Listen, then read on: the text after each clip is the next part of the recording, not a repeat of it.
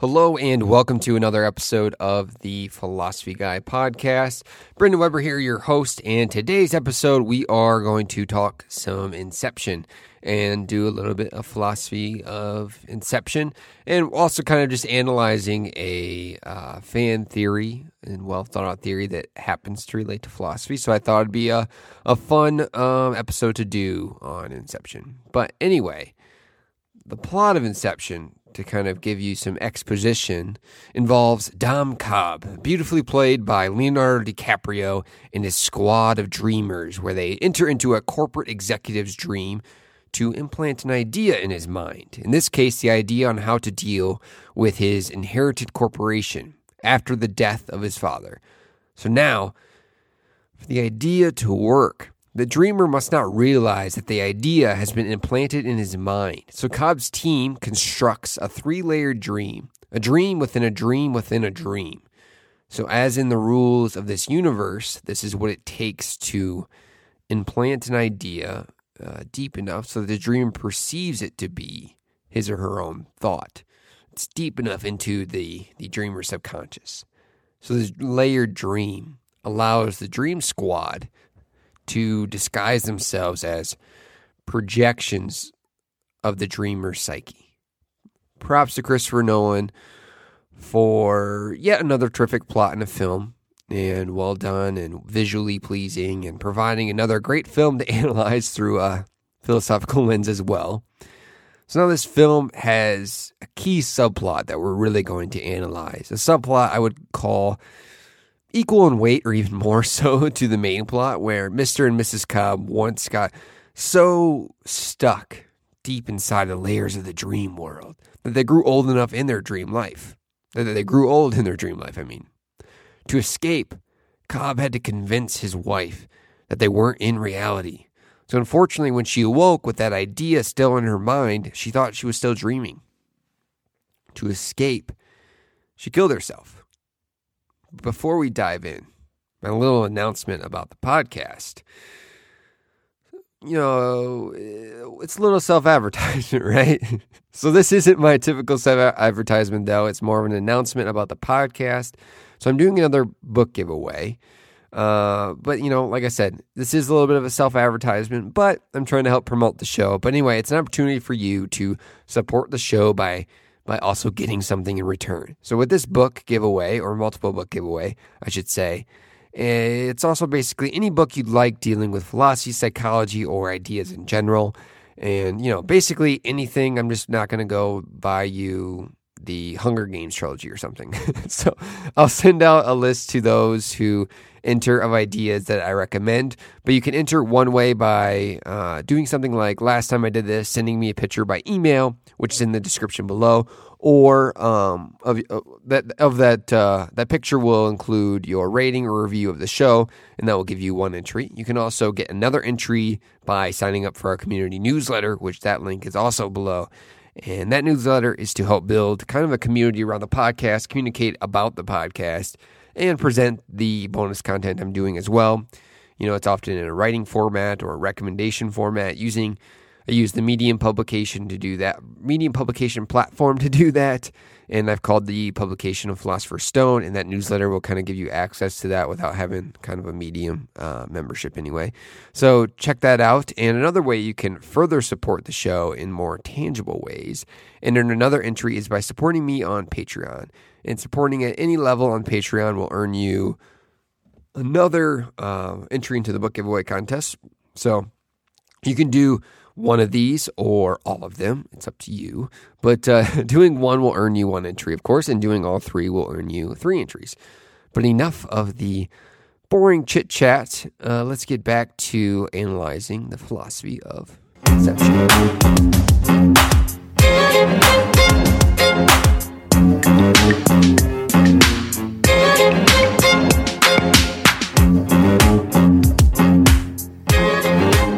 So, what can we philosophically analyze? What's a subtext?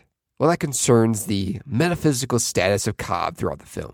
Is the whole film itself an elaborate dream of Cobb's? At the end, we are deliberately left unsure what is the case, wondering what's a dream and what's real. Also considering this, what is the real message of the film?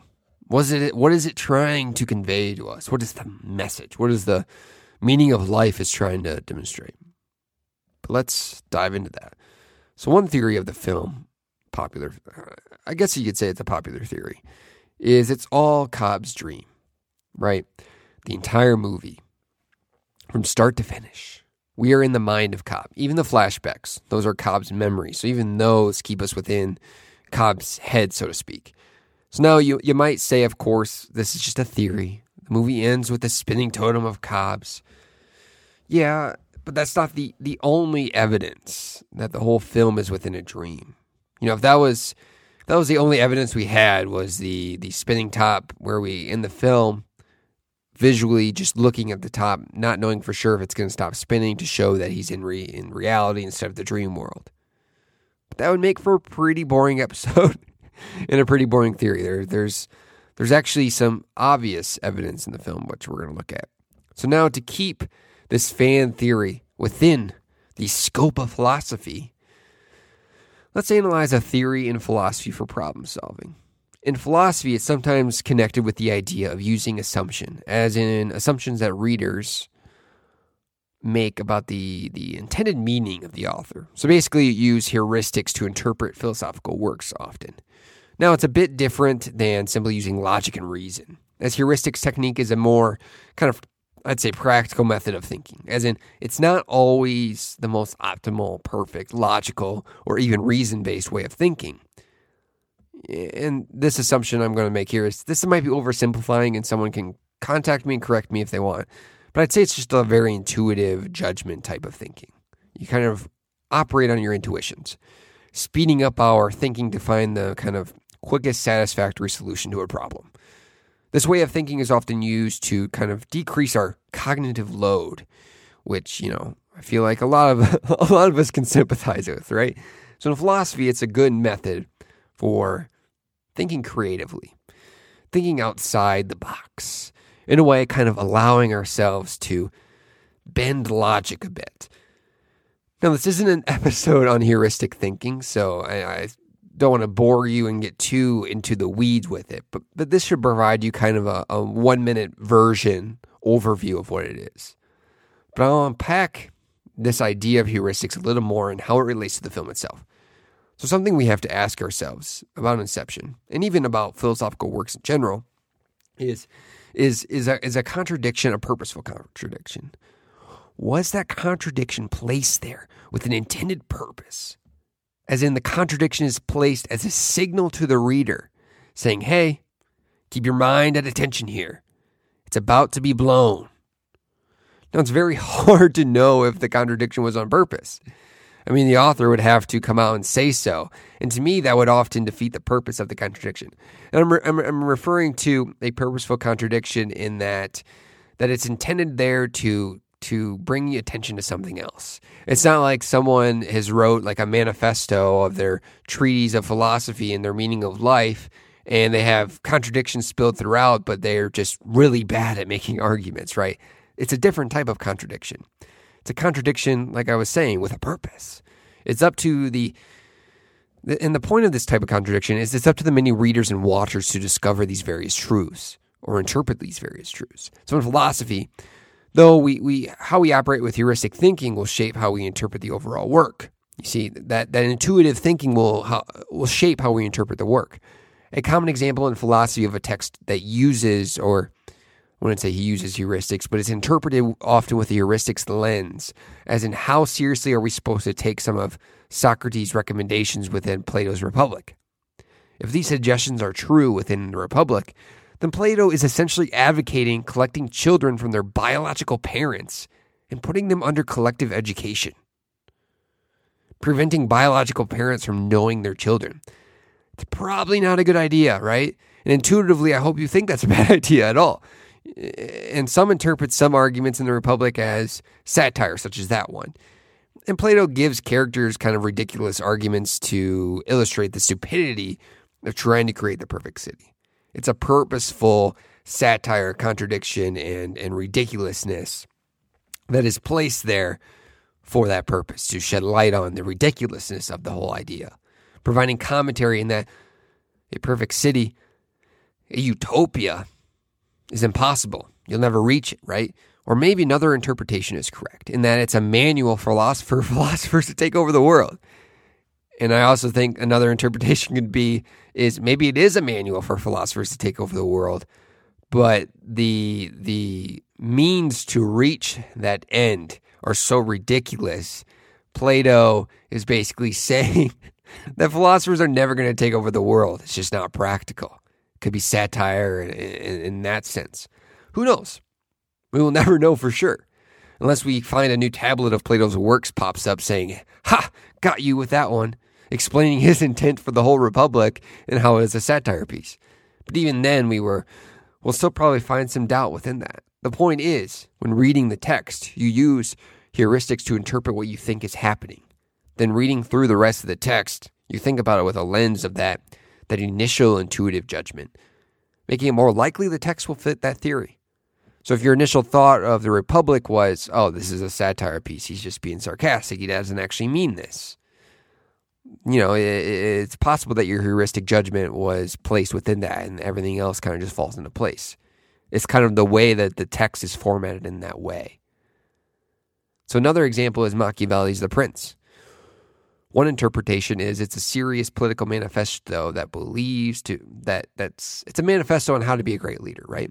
And it's actually saying that it's better to be feared than loved. Another interpretation is it's an act of revenge, a carefully disguised sabotage designed to trick the Medicis or rulers into acting like tyrants and provoking a rebellion of the people. Genius if true, especially because people are still trying to determine the truth today in what's been very well disguised. But the point is, heuristic shapes how you view arguments, how you interpret things. So, let's relate this back to Inception. How does heuristics relate back to Inception? What is the point of me explaining all this? Christopher Nolan is known for making philosophy-heavy films. His movies are well thought out. He made Memento, the Batman trilogy, of course, and The Prestige. I think we can assume Inception was a well-thought-out work. So ask yourself, does it raise the possibility that any major contradictions in his work were placed there on purpose? Are they signals to the viewer rather than errors? So maybe we need some heuristic thinking to kind of figure this out. So to take a step back and kind of unpack this a little bit more, what is the obvious contradiction running through the film? And that answer is, it's Mao. It's Cobb's wife. She is the contradiction that beats the viewer over the head with her presence throughout the film. It's a constant contradiction, a constant reminder throughout the film. Characters of the film, Inception, lay out the rules of who exists in dreams multiple times. There's the dreamer, who creates the dream space, the subject, or target, so to speak, who populates a dream world with subconscious projections. And then you have other sleepers who join in. For example, in the James Bondish Snowy Mountain Fortress, Ames, who's played by Tom Hardy, is the dreamer. Robert Fisher, who's played by Colin Murphy, is the subject. In Ka, Leonardo DiCaprio, and Ariadne, Ellen is played by Ellen Page. And sorry if I pronounced that wrong. It's a Greek word, which we'll get into the importance of that Greek word in a second, are the other sleepers. Everyone else in the dream, such as the henchmen protecting the fortress, are created by Fisher's subconscious. They are the projections, the actual projections. But what the heck is Mal doing there? Why does she keep appearing in the film? See, Mal appears in various dreams throughout the film, including the mountain fortress, despite not being real. She's not one of the joined-in sleepers. Cobb says she's a projection of his subconscious. But then how does she appear when Cobb is not the dreamer or the subject? Why don't some of the other sleepers project a character into other people's dreams? Are we to believe Cobb's the only one with baggage in life? I mean, come on, right? We all have baggage, and I think we can assume other characters or someone has some sort of baggage. There's no doubt someone in the crew had something brewing in their subconscious ready to boil over. Maybe we can chalk it up to the fact that Cobb has spent so much time in the dream world that deep in the dream world even, that his subconscious is extra weak compared to everyone else. But I think we can assume that the other dream walkers or dream workers that spend a lot of time in the dream world as well. I mean, you have this job where you basically get to bend dreams to do what you want. It's probably a pretty enticing thing to do. It's kind of like virtual reality within your own mind. I think they would likely at least be facing similar issues as Cobb has. But I think it's purposeful that Cobb is the only one to have his subconscious spill over. See, Inception presents the rules of dreams as straightforward exposition. They are never contradicted or even doubted by anyone in the movie, any character. If it turned out the dreaming expert's understanding of dreams was wrong all along, I think it's safe to assume Nolan probably would have included that in the script. It would have made for a very good plot twist. I mean, I think it's safe to assume Nolan didn't make that mistake. So if unless it was on purpose, right? So if you were to accept this fan theory of my kind of, not mine, but the fans' kind of heuristic interpretation of the film, that means the entire film is a dream. But does it make the whole film meaningless? What does this make the meaning of the film? So let's do some more philosophy for that. But first, let's complicate matters even more. Let's explain Cobb's state of mind. You see, the plot gets even more complicated. As the flashbacks show us, Cobb and Mal spent years going deeper and deeper into dreams within dreams within dreams together, where they eventually reach limbo, which is where you can construct reality at will. You can create your own world, essentially. Now, to leave limbo, you have to wake up from successive dreams. And I think intuitively this could be confusing, right? Constantly waking up and still being in a dream. I mean, we've all been in a deep dream state, right? Or probably at least. Where the dream seems so real, you don't realize it's not real until you wake up. It's that snap of when you wake up. Well, imagine doing that constantly. It could be easy to lose sight of what's real and what's not when you're going dream within dream within dream. Now, when Cobb and Mal find that they've reached a level Cobb believes is reality, but Mal insists it's still a dream, she becomes convinced they are still in a dream. Then she decides to kill herself, which will wake her up. That's the only way to reach reality, right? This crushes Cobb, who believes Mal just committed suicide in reality. Making matters worse, Cobb thinks it's his fault. You see, Mal didn't want to leave Limbo Land. It's revealed that Cobb incepts her, planting the idea that her reality in Limbo isn't real, so that she'll want to leave. Well, that gets her out of Limbo, or the desire to leave Limbo. But when back in reality, or what Cobb thinks is reality, she has this nagging sense in her mind that it's still a dream, which Cobb blames on the inception, that the thought of questioning reality would never leave. It's stuck in her subconscious. Kind of trippy, right? But if the whole movie is Cobb's dream, that means she's not dead. She was right. She's not actually dead. She just woke up. Cobb is the one who's still stuck in his head. He doesn't have multiple heads, sorry. In his head of dreams. You see, it doesn't invalidate the plot. It adds another layer of tragedy to the plot. She's not actually dead. You see, it also provides commentary on dreams and memory, as both exist in our heads. So in some ways, memories are real and dreams aren't, but memory is also, it's also saying memory is very unreliable in a sense. And dreams use real experiences, memories as inputs to create the output of the dream. So it makes dreams in a way kind of unreliable as well. So in a way, both dreams and memories shape us though. That's the point. So what about other signals? The character Ariadne stands out. It's too fluffy, so to speak, to be an accidental name. See, Ariadne is a character from Greek mythology who helped Theseus escape the Minotaur's kind of wrath. She fell in love with Theseus and gave him a ball of thread, which guides him through the maze. So in Inception, Ariadne guides Cobb through the giant dead wife dream he's constructed. Nolan's device or choice for the character's name isn't exactly subtle. There's purpose there.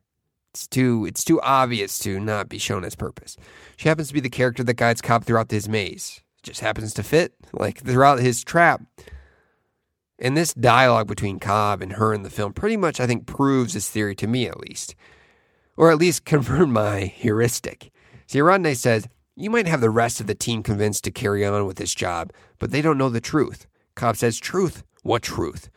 Aradne responds, the truth that at any minute, you might bring a freight train through the wall. The truth that Mal is bursting through your subconscious.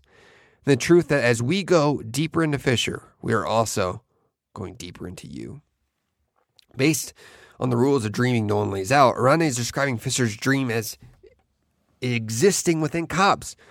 Only the subject could bring a freight train through a wall or make a manifestation of his subconscious appear. This partially foreshadowing because Fisher later brings a freight train onto a city street and makes manifestations of his subconscious appear when he's the subject. But it's also a clue because we are, in fact, going deeper into Cobb. Now, limbo is another clue to demonstrate this theory. Some films act as though dreams allow you to enter another realm, so to speak. You are in this location together. It's this one universal place for everyone. But in Nolan's Inception doesn't exactly work that way. His is a little more realistic, I think, and he avoids that. And he would better explain that if he meant it to be this universal location, this universal dream state. But it's not. You see, Cobb and his team don't enter a world of dreams. They enter a specific person's dream. Each person has a different dream world. Now, limbo is the deepest level of dreaming, an unconstructed dream space, pure subconscious. When Cobb and Mal dream together, they shape that subconscious together, however they wish.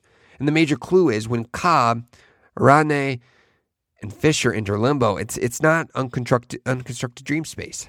The things Cobb and Mal built are still there. You see, everyone has their own limbo to be constructed. The constructed space in Cobb's limbo, not Fisher's or anyone else's. Under the rules laid out by Nolan, this shows we are in Cobb's limbo. We are in Cobb's mind. So now everyone wants to discuss the spinning top. That's a clue as well. I mean, that's more of a clue, a distraction to focus on, to make it appear as though the answer has doubt. But based on the film, the answer was in front of us the entire time. We think about the spinning top moment instead of what the rest of the film actually tells us about that spinning top moment. See, it's still important because we don't see the top fall, so it doesn't prove the theory about the film false. But it also doesn't prove it correct in a sense, right? You know, if the movie ended demonstrating that there's no sign of that top falling down, it just keeps spinning, then it would rather prove it. But Nolan probably placed it there on purpose. It was meant to be this, to provide doubt, to make you overthink that moment. Provide doubt to bring focus to the contradiction. But it doesn't matter for the overall meaning of the film. See, the point is, and I think the point that Nolan wants to make is that Cobb doesn't bother waiting for the top to fall over. The audience is the one focusing on the totem top, spinning. After clearing his mind with Mal, forgiving himself, and then seeing his children again, he's happy. He's content with the current reality he's in. So he doesn't care if it's real or not. He cares about his perception of that reality, whether it's a dream or not. So maybe Aradne did one job or her job of getting him one step closer to truly waking up. Or maybe it was never about escaping the dreams. She helped Cobb escape his paralyzing guilt.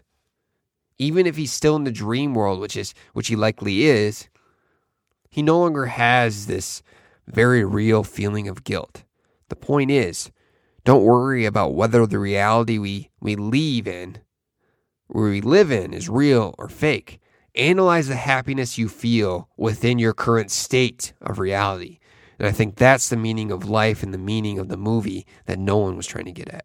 But anyway, thanks for listening. Please like, subscribe, review, and tune in next time. Peace.